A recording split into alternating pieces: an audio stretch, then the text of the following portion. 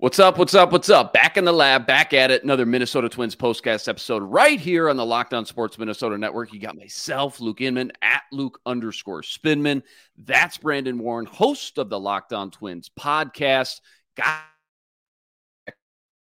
_Warren and Brandon. Game one action from tonight. Quick reminder, this postcast episode is brought to you by Jace Medical. Empower yourself when you purchase a Jace case, providing you with a personal supply of 5 antibiotics to treat over 50 types of infections. Get yours today at jasemedical.com. That's JASE medical.com. All right, brother, let's jump right into it. Twins start their final 3-game series versus the Rockies tonight, looking to stay red hot in the month of September with that 18-9 record coming in. Here's your quick 30-second elevator pitch recap from tonight. Twins jump out quick 3-0 lead. Farmer RBI single. Michael A. Taylor, I don't know if you saw it, absolute moonshot over the left field bleachers. I think it went like 468. Good gravy, man. Joe Ryan gives up that solo shot, makes it 3-1 after 2. Farmer grounds out into the fielder's choice double play the very next inning. That tacks on one more, makes it 4-1. Rockies bounce back, though. RBI single of their own, cut the lead in half. That you could live with. Things got a little rocky there, pun intended. Ryan gives up a 3-run shot, makes it 5-4. Not exactly what you love to see in his last game before the postseason. We'll get into that a little bit later. He gives up another solo shot to make it 6-4. Twins fight back, though. Back-to-back shots by Larnach and Jeffers in the 7th. They tie it 6-6. And then Max Kepler with the game-winning RBI in the 9th. They win it by a score of 7-6. I obviously want to get your thoughts on Mr. Joe Ryan. That was his final outing of the regular season. So hold those thoughts, but just real quick here first, kind of just your snapshot overview of the Twins' performance tonight in Game 1. Any news or notes or takeaways you'd like to share? Just kind of top of your head from what you saw. Yeah, I mean, a game like this right now with where the Twins are at, it's more of like a spring training kind of thing where you're just kind of getting guys to go through the motions, stay sharp, and that sort of thing. So to win a game like that is certainly good. You know, obviously you're never going to be against that. But, and again, showed some ability to fight through adversity late too, which has been a hallmark of this team in the second half. But, yeah, honestly, it was just more a matter of kind of pushing buttons, see what works, see what doesn't, get some guys in some spots. Trevor Larnach homering, he wants to make that decision tough to keep him off that playoff roster, that sort of thing.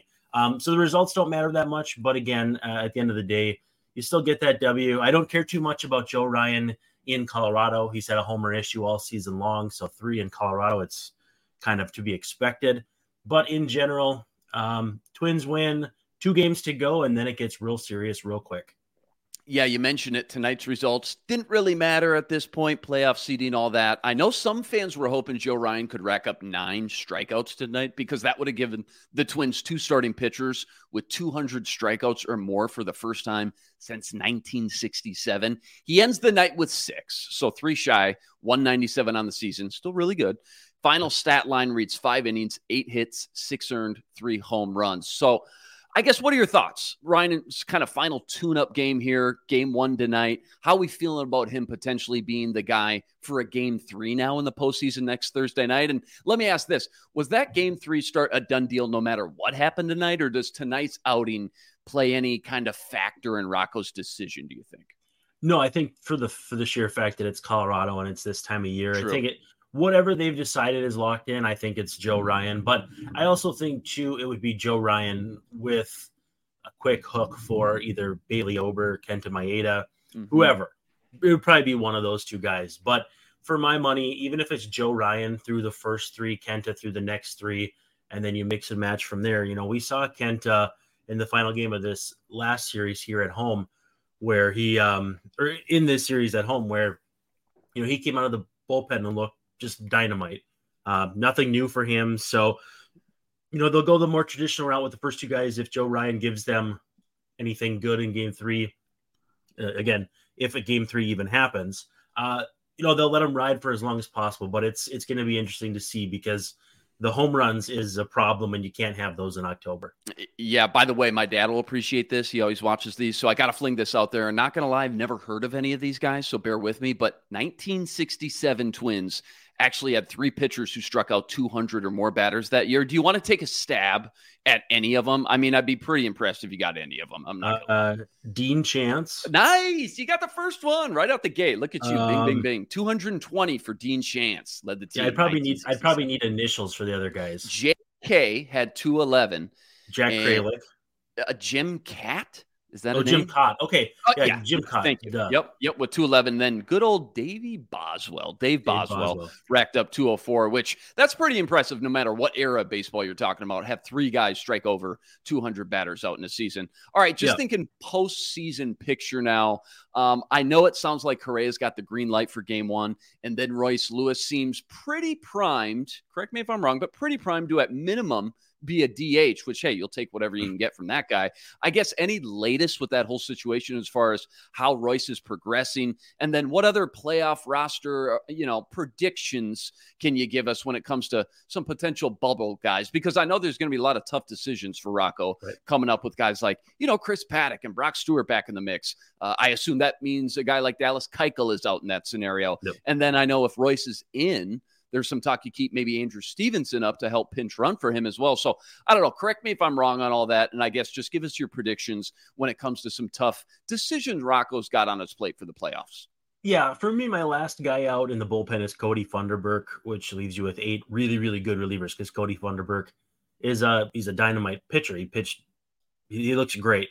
And then my last position player out, I want to say was Stevenson, but I had Buxton in. Buxton made his case, I know, earlier this week to be on the playoff roster. We'll see what happens because obviously it's still up in the air. But yeah, I think Stevenson made sense as a situational runner, whether it's for Lewis late in games or, Christian Vasquez, your catcher. A lot of teams have weapons like that. Terrence Gore for the Royals, the years that they were, playing in the World Series, he was like an extra special weapon at the end of the game. If you get a guy on first, he's already on second, basically levitating his way over there. So Stevenson is not quite that fast, but he's a weapon all the same. And we saw, he scored the winning run in this one too, and he went first to third on a ball that barely left the infield. That's right. Yeah. There's value, and it's a lot more situational baseball stuff where you want pinch hitters, pinch runners, short relievers, et cetera, et cetera. So if Buxton doesn't make it, I think Stevenson does. But pitching wise, I think they're going to be pretty well set up if you ask me. And when's the deadline on that playoff roster, by the way? Like, can Rocco bring this thing down to the wire like the night before, the day of even next Tuesday before he's got to get everything set in stone for round 1? How does that work? So you submit a roster before the round.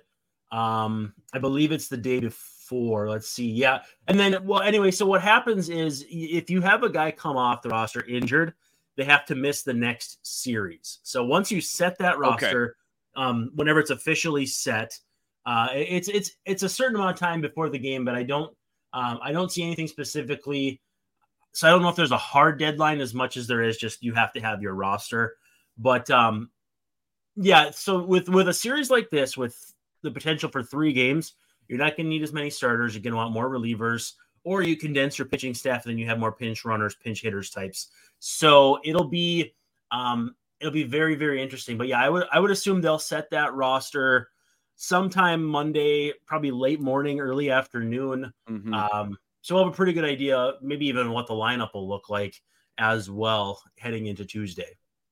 Yeah, no, I want to ask you about the Twins' potential playoff opponents now that we're just kind of inching closer. But first, quick reminder, this episode brought to you by Jace Medical. Life throws plenty of curveballs at us. That's why the Jace case is out there providing you with 5 life-saving antibiotics for emergency use, giving you the peace of mind you've got access to the right medication on hand whenever you need it with the Jace case. Jace case is simple. They handle the entire elevation process. Plus, they've got licensed pharmacy medication delivery to your doorstep, along with consultations and care when you need it. Right now, save over $360 by getting these life-saving antibiotics with Jace Medical. Plus, save an additional $20 when you use the code Locked On. That's one word, Locked On, at checkout over at jasemedical.com, JASE medical.com. Use the promo code Locked On for the peace of mind when you need it. All right, Twins' chances at a bye are toast. All right, so we got that out of the way. Meanwhile, Astros and Mariners kind of coming down to the wire for that final playoff spot, and it's going to be one of those two that obviously end up traveling to Minnesota to take on the Twins in round one. I asked our guy Sam Ekstrom this the other night, but I'm just not completely sold yet on which team I'm supposed to be rooting for here. Like, it just doesn't feel very cut and dry by any means. So what's your take, or what's your gut say about which team gives the Twins the best chances in round one when it comes to, I don't know, specific matchups, right? Head-to-head records and all that good stuff. Who are you rooting for and why? Even if you look at the Astros, their starting staff has been pretty rough in the second half. Mm-hmm. They still can go after you with Justin Verlander, and it doesn't really matter how good or bad he's been. He's still Justin Verlander. Framber Valdez, also lefty, big ground ball guy, has struggled at times. But again, there's a pattern or a precedent that he's been a good pitcher in October. So you don't really run away from that just because he's had a couple bad outings. But for me, I think Seattle's a better matchup just because I don't trust their offense as much, because outside of Julio Rodriguez, it's a lot of, different pieces kind of loosely thrown together that sometimes scores runs, sometimes doesn't.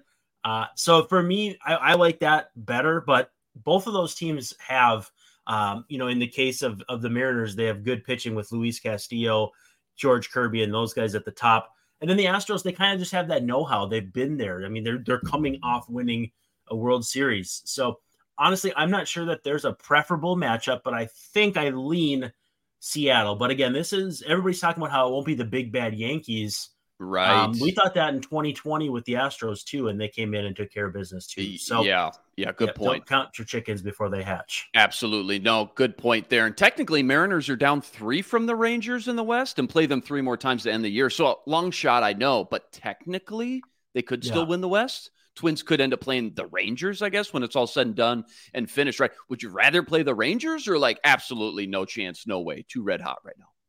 I don't like facing that offense, but honestly, if you draw those 3 out of a hat, I don't know that any is preferable to the others. Okay, that's good to know, though. Okay. They all have their strengths. They all have their weaknesses.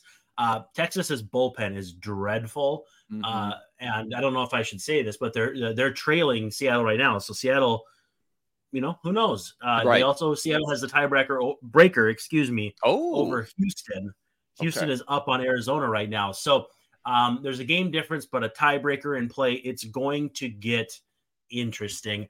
I really do think it's between Houston and Seattle. I'm ready to just kind of move on from Toronto and all that. It's going to be interesting, though, because either of those teams are going to be tough, but they have different strengths that match up with the Twins pretty well. Yeah, no, a lot of good points there too as well. And I only bring that up because Ron Johnson mentioned Houston and Seattle's road record when choosing who'd he'd rather face on today's roundtable show. But the Rangers, of all 3 of them, easily have the worst road record, 39 and 39, sitting at 500. So maybe, I know it sounds crazy, but maybe not the worst thing in the world to get a warm-weathered team to travel to Minnesota in October, have that weather maybe play a factor on the road for them, no less. So as it stands now, you mentioned it, Astros up 1 game on the Mariners entering tonight. Sounds like they're beating the Diamondbacks as of now, as we speak. It's late. Yep, 2-0 on the 7th. Okay, yeah, there you go. And then first pitch between Mariners-Rangers, we're way past then. What are we, 4, yeah. Okay. So keep your eyes peeled on those scores as well before you head to bed. All right. You're always my Twins go-to guy with the stats and the analytics and the fun facts, stuff like that. There's nobody better. So I know you're sitting on something juicy, right? Give us some Twins stat or analytic that's kind of stuck out to you the last week or two that you want to share. Could be about anyone, anything, pitching staff, the red hot September they've had, the rookies who have stepped up, anything. What do you got?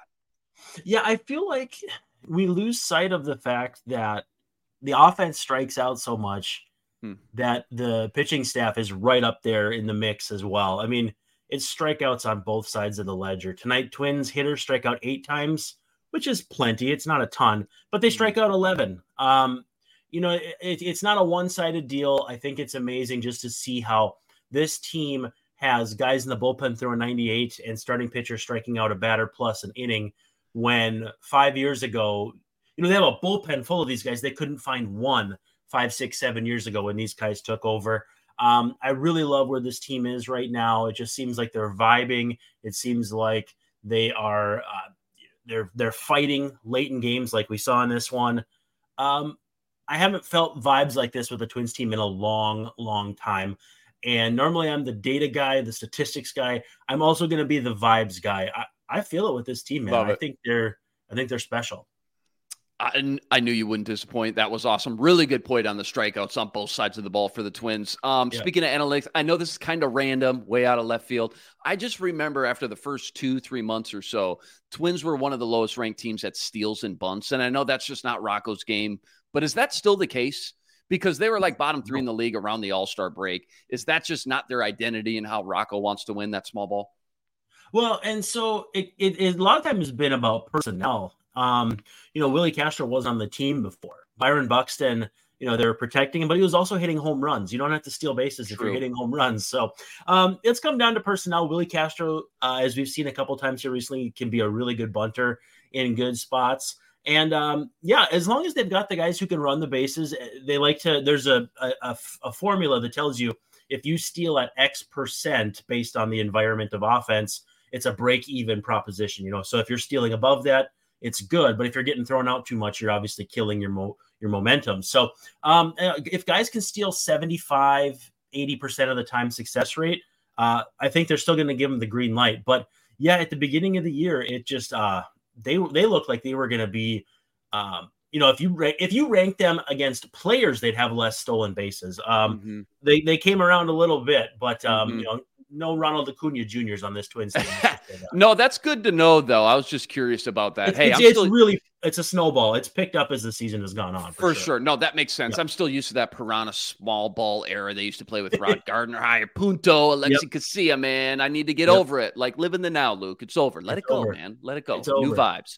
All right, before we wrap up, I got to ask you what the 2024 Twins lineup might look like. But first, quick reminder, this episode is brought to you by FanDuel, America's #1 sportsbook, an official sportsbook partner of the MLB. Right now, new customers get $200 in bonus bets guaranteed when you place just a $5 bet. That's $200 in bonus bets, no matter what, win or lose, when you place just a $5 bet. If you've been thinking about joining FanDuel, there's no better time to get in on all the action. The app, it's so easy to use, and they got everything you need from money lines, parlays, prop bets, you name it, they got it. FanDuel's got everything you need to bet on the entire MLB postseason, including your Minnesota Twins. You can find them right now to win the World Series on FanDuel at 17-1. So go check it out, see for yourself, and visit FanDuel.com/lockedon. That's FanDuel.com/lockedon today. America's #1 sportsbook, FanDuel, official partner of the MLB.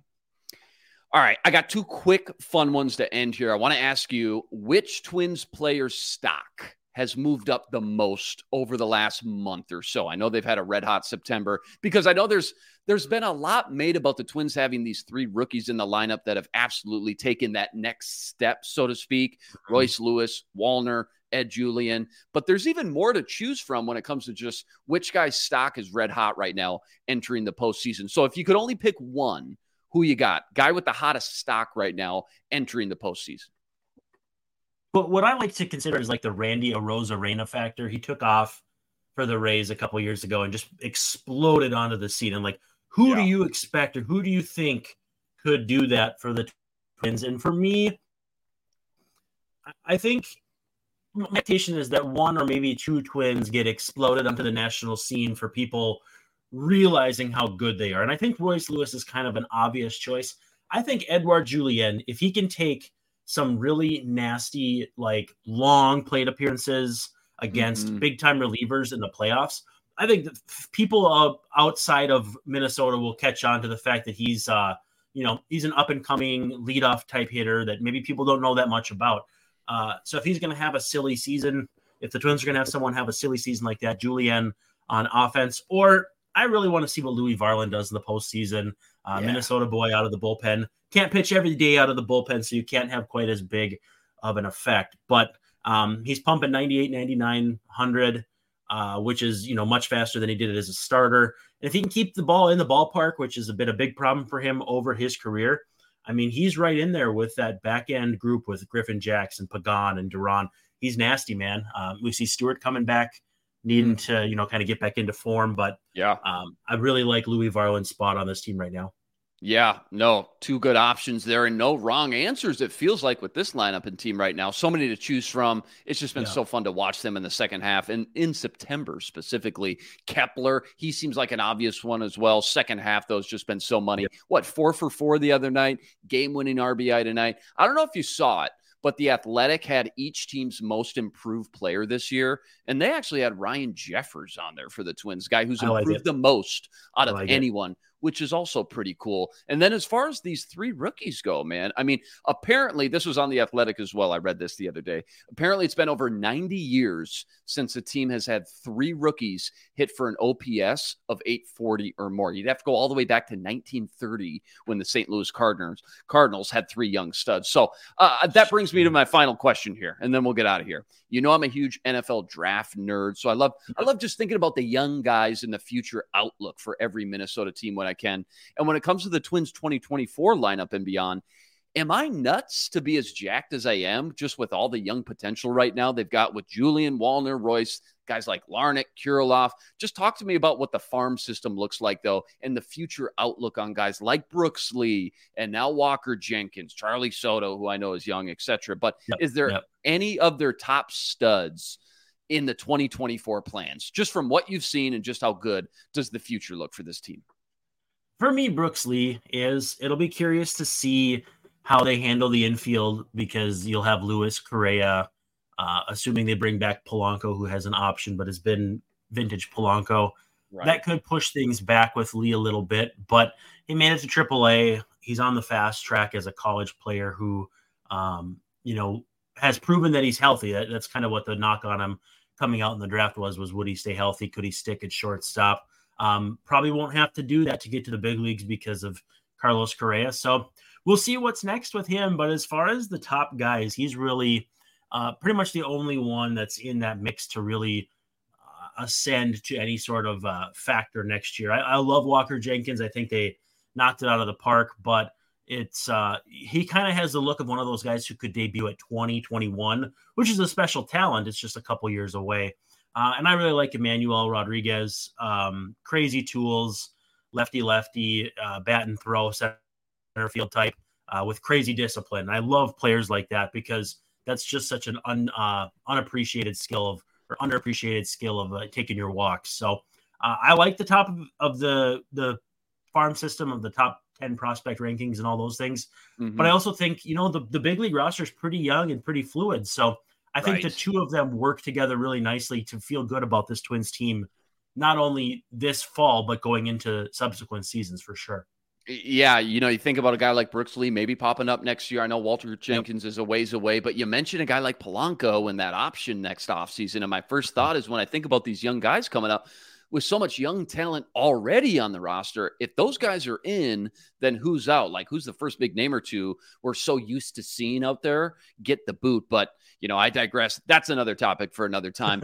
Twins beat the Rockies tonight, 7-6. Max Kepler, game-winning RBI in the ninth. Game 2 of the series tomorrow night. First pitch, 7:10 p.m. Central Standard Time. Sounds like we could see a bullpen kind of game. Is that right? Is that the game plan from what you've heard? That was initially Kenta Maeda's spot. They kicked him into relief to prepare him for October. So it's probably going to be some combination of an opener with 1-2 innings and then boom, wherever it goes from there. And with the Rockies, you never know. I mean, they've lost 102 games this year, so they're going to do whatever they want. All right, man. Good stuff as always. Twins win it. Game 1 versus the Rockies, 7-6. 2 games left. That's it of the 2023 regular season.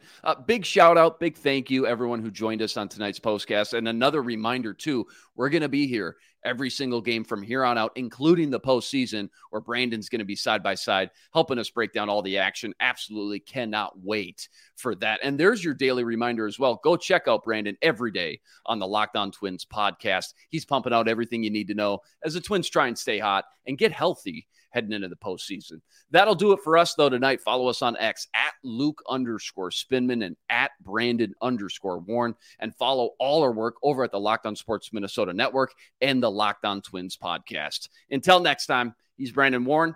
I'm Luke Inman, signing out.